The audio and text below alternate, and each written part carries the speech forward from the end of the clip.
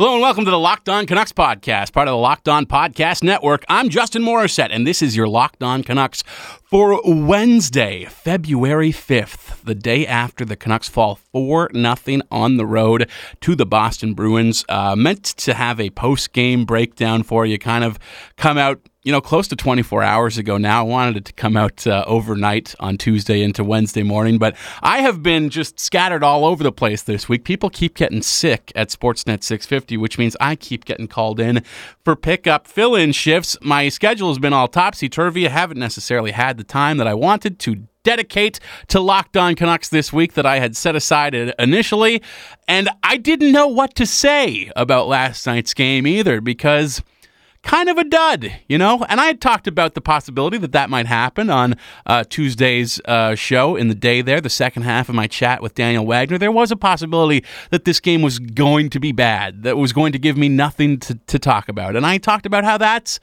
okay, because the Canucks will get back to the good times before you know it. Not every loss needs to mean the sky is falling when you look at where this team is at right now, which is a stark contrast to where they were at even a month and a half ago, really. So, we get into that a little bit here. I couldn't talk about the whole thing by myself because there just didn't seem like there was a whole heck of a lot to talk about.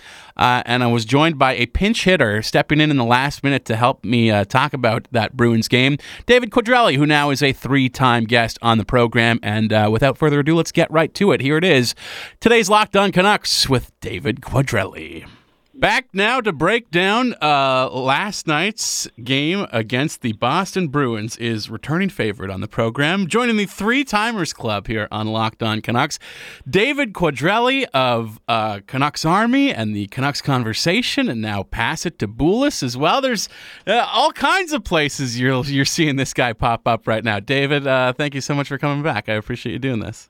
Thank you for having me back, Justin. It's good to be here. Well, I was going to break down this game by myself. I thought this would be a solo episode.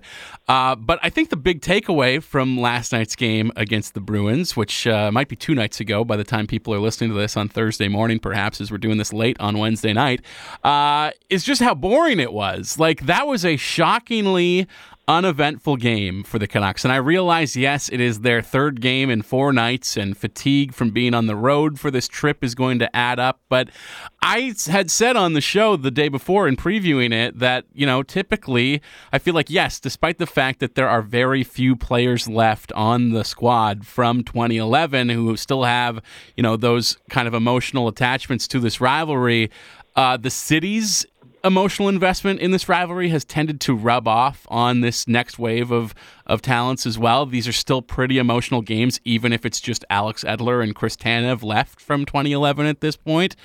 I did not feel really any sort of emotion to this game at all until about the final moments when Jay Beagle decided to run into Tuukka Rask and all hell broke loose in that final minute. Yeah, that's just it, right? It's more so the fans that feel that attachment, but the Canucks don't really have any rivals, right? So it's like, who is their rivals? It's Boston, Chicago, because of those years, but now they play Chicago, and even with Jonathan Toews and Patrick Kane still on that roster, there's not much, it's not a big deal when Chicago plays the Canucks anymore.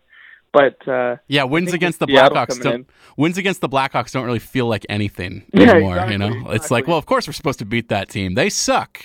Yeah, exactly. But then back then, all the emotion that was in those games, Dave Bolin calling the city and sisters and all that sort of stuff. There's a laundry list of reasons why Canucks fans hate the Blackhawks, and Chelsea Dagger getting played at Rogers Arena, that was priceless. But it's good because it's good to have a little bit of emotion, but it's more so the fans that are having this emotion. It's not really the players. Yes and no, though, right? I feel like there has been, games against the Bruins in the past have delivered a lot more than last night did. Certainly. That is a dud of a game. That's a stinker that we haven't seen since they were, in Florida, however long ago that is. And oh yes, I mean, you were on post-game duties for Canucks Army last night and probably had the same sort of process that I did, and thinking that I was going to sit down and talk about this game for 25 minutes by myself in a recap podcast. Like, what the heck are you going to talk about? The one narrative that has really emerged over the course of the day today, though, and I guess had sort of emerged post-game last night, a lot of consternation and focus being put on the hit from Grzelcyk on Pettersson early in the first period that sort of took Petey out of the game for a little bit, but he did come back. I do think it's funny that the team can just rattle off as many wins in a row, 16 of however many, whatever the streak was over the last month and a half here, and nobody says a word. There's not a peep about toughness or pushback or this team being too soft or whatever. Yeah, exactly. They just lose one game and suddenly it's, oh, how soft is this team? They got no fighting spirit. They don't stick up for each other. They got to go after Michael Haley. That's what they need to do. We don't hear any of that when they're winning 7, 8 games in a row. Exactly, and that's just it, right? It's like Matt Grzelcyk's not a dirty player. It's not like they whispered 40 in his ear and tapped his shoulder and sent him out there. That's not what happened. Matt Grzelcyk's 5'9". He's a two-way defenseman. He's not a dirty player. It was a dirty hit, sure. It was a late hit for sure. Absolutely. Like, Pettersson talked about it. Like, your guard goes down because you're bracing yourself for a hit, and then you keep skating and you keep skating. Oh, well, the play's behind me now. I don't have to worry about getting hit. And then all of a sudden, here comes Matt Grzelcyk throwing you into the boards, basically. And it was a dirty hit for sure. And I just think, like, it was a dirty hit, but it's not like a dirty play where, oh, somebody's got to go fight Matt Grzelcyk. Like, I don't think it doesn't warrant people saying we got to get Ferland back, like they got to go get Michael Haley, they got to do all this stuff and get tougher. I just don't think that Pettersson really, he wasn't expecting the hit, and it was a dirty play for sure. But one thing I really want to talk about here is Travis Green's like coming out party, sort as we're saying it is him picking his point and really, really hammering home that idea that the league wants to protect star players, but we see stuff like that happen to Pettersson, and Pettersson's getting a lot less calls than he did in the first half. Like, he was drawing a lot of penalties, and that's changed now. And, you wonder if he's maybe starting to get a reputation for embellishing, and, he talked about it last night, is he doesn't want that reputation on himself. Nobody does, but I don't think it's warranted that he gets that reputation. Like, he does go down easy, but I think that's also because of, he's slight. He's not a huge guy, so it doesn't take much to knock him down. And when guys are taking liberties on you and really going after him because, he gets around guys, no problem. So they got to do something to take him down. And, yeah, it's kind of concerning that the big drop-off in how many penalties he's not getting drawn anymore.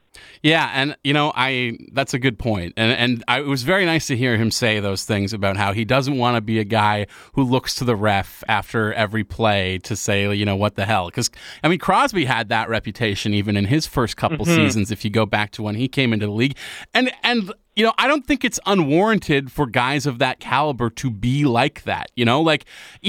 Even if we go back to, we were just talking about 2011, guys like Kessler and Burroughs had a reputation with the officials, but as much as they did embellish looking for calls, they did that for a reason. They did that because they were getting slashed and hooked and all this dirty stuff their way that wasn't getting called. And when it's not getting called because you're trying to battle through it, I think the natural inclination is to lean into embellishing because referees are human beings. They are on the ice. Their eyes are only focused on certain things at a time. You're embellishing trying to draw attention. You're not embellishing to invent something out of whole cloth. And yeah, I think Pettersson has kind of fallen into that trap a little bit so far over the course of this season because he does have to battle through a lot and because calls do not come when he toughs it out, when he does the right thing. There are no penalties or certainly not enough relative to sort of the interference that he has to put up with. mentally, I think it's forgivable to try and draw more attention to the things that are happening to you. But as a sport, we're supposed to tisk that and say, guys don't do that. Real players don't do that sort of thing. It's a bad look to do that sort of thing. It's a bad look not to call penalties on star players is what's a bad look. Exactly. And yeah, like that Grizzly kid, that's a penalty. Like, that is a penalty every day of the week, man. That's interference, like boarding, whatever you want to call it. It was a late hit. And, Green said it last night. Like, that's a penalty all day, and it wasn't called. And it's like, what more would Pettersson have to do in that scenario to get a call his way? You know what I mean? Like, there's not much else he can do than fly into the boards and, like, fall the way he did with his arms up. Like, he was pretty defenseless, and it's just, like, it's concerning because it's like, how do you... I don't know, man, but it's really concerning that there's less and less calls going Pettersson's way because he had quite a few drawn at the start of the year, and he was one really, of the league leaders. Exactly, and it was really like a underrated part of his game, and now we're not seeing that as much. And it's not like he's changed anything. It's not like he's not going to the dirty areas, and he's not like he hasn't changed his game at all. People are still hooking him, people are still tripping him, and he's just not getting the calls, and it is concerning, and I think it's something we'll have to keep an eye on for sure. If you've been a listener of this podcast, I'm sure you've heard all the great advertisers working with Locked On to reach sports fans. But you may not know that Locked On Canucks is a great way for your local business to reach passionate Canucks fans just like you. Unlike any other podcast, Locked On gives your local company the unique ability to reach local podcast listeners. Not just any podcast listener, a Locked On podcast listener. If your company wants to connect with Canucks fans in a predominantly male audience that is well-educated with disposable income, then let's put your company right here on this Locked On podcast. Local fans love to support local businesses, so text the word advertising to 33777 or visit lockedonpodcasts.com/advertising and let us know who you are. We'll get our team to help your team achieve Locked On advertising success. Once again, text the word advertising to 33777. That's 33777 or visit lockedonpodcasts.com/advertising. We look forward to hearing from you, just like you look forward to hearing more from David Quadrelli. It's kind of a smart tactic on Travis Green's part as well, because not only does he get to sort of rally the city behind him, just like he did last year after the Matheson hit, gave an impassioned speech about how the league needs to do a better job and then perhaps the team needs to do a better job of protecting the guy as well. People really were ready to run through a wall for Travis Green in this city at that point last year. Very similar rallying point today as well, given the impassioned fire that he showed about just, admitting how pissed off he gets watching what Petey has to battle through. But you know what? We've been talking about that all day long. We haven't been talking about the fact that his team came out flat and played like a pretty brutal road game, like one of their worst efforts of the season. It's rah, rah, rah, like let's rally around this guy as opposed to what a stinker that was last night. Yeah, exactly. And that's why I say I think it's it was a really smart idea on Green's part. He really picked his spot well, man. Matt Sakaris, I don't know if you read it, he wrote a really good piece today about how Green really picked his spot. And one thing he mentioned was it's the best building to do it in, right? Yeah. And by far. Yes. If you're going to talk about referee bias and letting things slide, nobody is the bigger example of that than the Bruins, by far. Oh, holy shit. Yeah, exactly. But that's the thing, right, is it takes the focus off. One, it takes the focus off his team's shitty performance. Two, it makes the fans invigorated again. It gets them excited. And, it's, after a loss, it's not crazy to see Canucks fans losing their minds on Twitter, but no, last night everybody was kind of united and everybody was saying they were yeah, this is what we need. We need a coach who can say this, somebody to stick it to the man. Jim Benning with the recapture penalty and everything, he did not stick it to the man, so to speak. Neither did Francesco Aquilini. They took the recapture penalty and didn't put up much of a fight as far as we know. Privately they might have. I'm sure privately Francesco Aquilini is deeply unhappy about that, but we didn't get anything as a kind of a fighting point to rally around within the market at all with relation to that at all. You're bang on right. Exactly, which is why, again, that's why I think it's such a good point for Green to say what he said last night was just perfect by him, and it takes all the focus off his team's bad performance and gets the fans excited once again. I just worry about the fan response, about pushback and toughness and guys sticking up for each other. And like you said, the need to, go out and run Grzelcyk or go out and run one of their star players in return. You want to touch Pettersson? Well, we'll take Bergeron out of the game. I'll see how you like that. It's just, we've seen this play out. I mean, historically in Vancouver, the most infamous way that has played out in the entire NHL history, of course, go back to 2003 or 2004, I guess it was, here in this city. But, we're watching it play out right now with the Battle of Alberta as well. And, ultimately, that is just, it's like the end of Batman Begins, right? You turn over the card and suddenly what you've done has inspired the Joker, because it's just nothing but escalation. The act of doing something in return is only going to lead to further acts against you. And we need to break free of this caveman meathead mentality in the NHL that violence is going to solve everything, because the only thing that violence begets is more violence. And if Matt Grzelcyk is going to hit Elias Pettersson, I don't want the Canucks to turn around and then take Patrice Bergeron out of the game, because you know what the Bruins are going to do in return? Take Quinn Hughes out of the game as well. Like, if we want to watch a skilled game fueled by skilled players, we need to allow for the fact that hockey is a fast game, hockey is an impact game, and suddenly things, don't always go the way you're expecting. I'm not saying that Grzelcyk hit Pettersson late by accident. It was certainly a dirty play, but you have to allow for things like that to happen sometimes without, wanting to see a guy's head on a pike. We've seen that in Vancouver. It does not end well. Exactly, and that's just it, right? Is like there's ways around this. Like, I'm going to answer with more violence, I guess, but not to the point where it's like you go out and hurt a guy. Like, all it's going to take, like the next time the Bruins face the Canucks, if this is still a big deal, I don't think it will be. It won't be. This is not a Kotkaniemi. This is not a Matheson. Exactly. This will be forgotten by the end of next week. Exactly. So, for example, like if it were, all that has to happen is like Bo Horvat off the dot just fights Matt Grzelcyk. It's done in the first minute.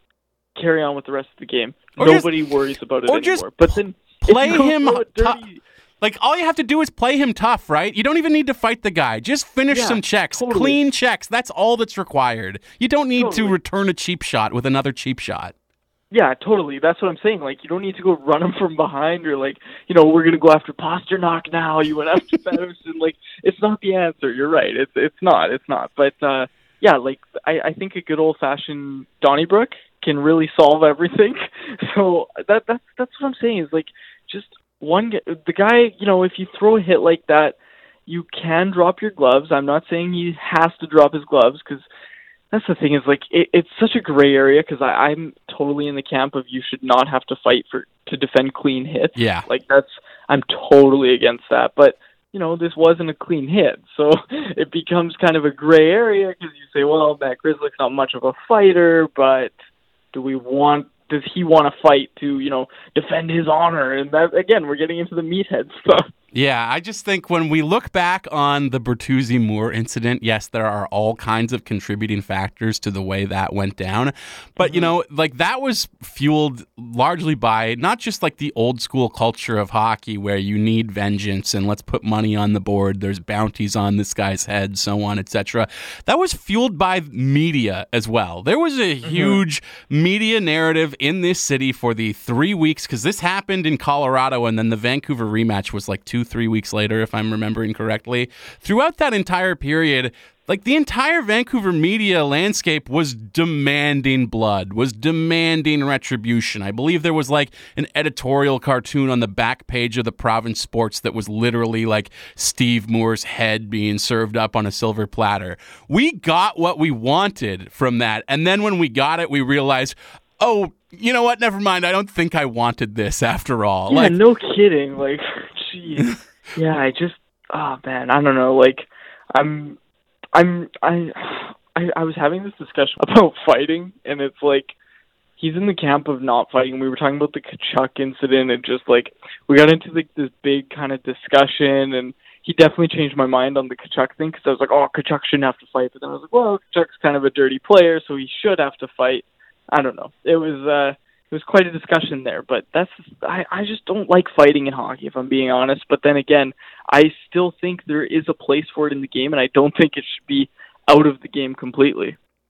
Before we wrap up, you mentioned it a little bit earlier, the fact that, there have been losses this season that just throws this market into a tailspin of negativity and being down on what this team is. And maybe Travis Green's impassioned speech about Pettersson and all of the interference he puts up with diverted us from that happening again. But I also think that's an interesting barometer of where the team is at this point in the season and where the fan base is at in terms of buying in on whether this team is for real. Because, look, I will fully admit, did I contribute to the dramatic tailspin after the Canucks got absolutely hammered by the Golden Knights in Vegas earlier this season back in December? Absolutely, I did, yes. But that was also at a time where, the Canucks didn't seem like they were really on the verge of being able to go on a run. If you had asked me in December, is this Vancouver team capable of rattling off 7, 8 wins in a row? I would say no. I would have said absolutely not, because they hadn't shown that ability that year. They haven't shown an ability to do, to go on a prolonged winning streak like that at any point earlier in previous seasons, certainly. Like, there was no evidence to think, well, yes, that could happen.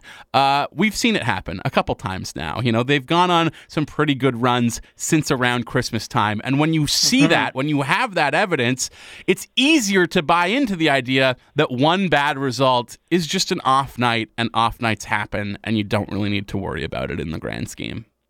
Yeah, and that's what I'm thinking. I'm thinking, they got a nice homestand coming up. They got Sedin week, and all the legends are going to be in attendance. That's going to be great for the team. And, home cooking. They've played very well at home, and I think this is going to be really good for the Canucks to really just kind of put that road trip behind them. They still play in Minnesota tomorrow, but that homestand there is going to be really good for this team, I think, and it's going to help them keep their spot at first in the Pacific. Yeah, and not just the idea of how, undefeatable they have been on home ice of late.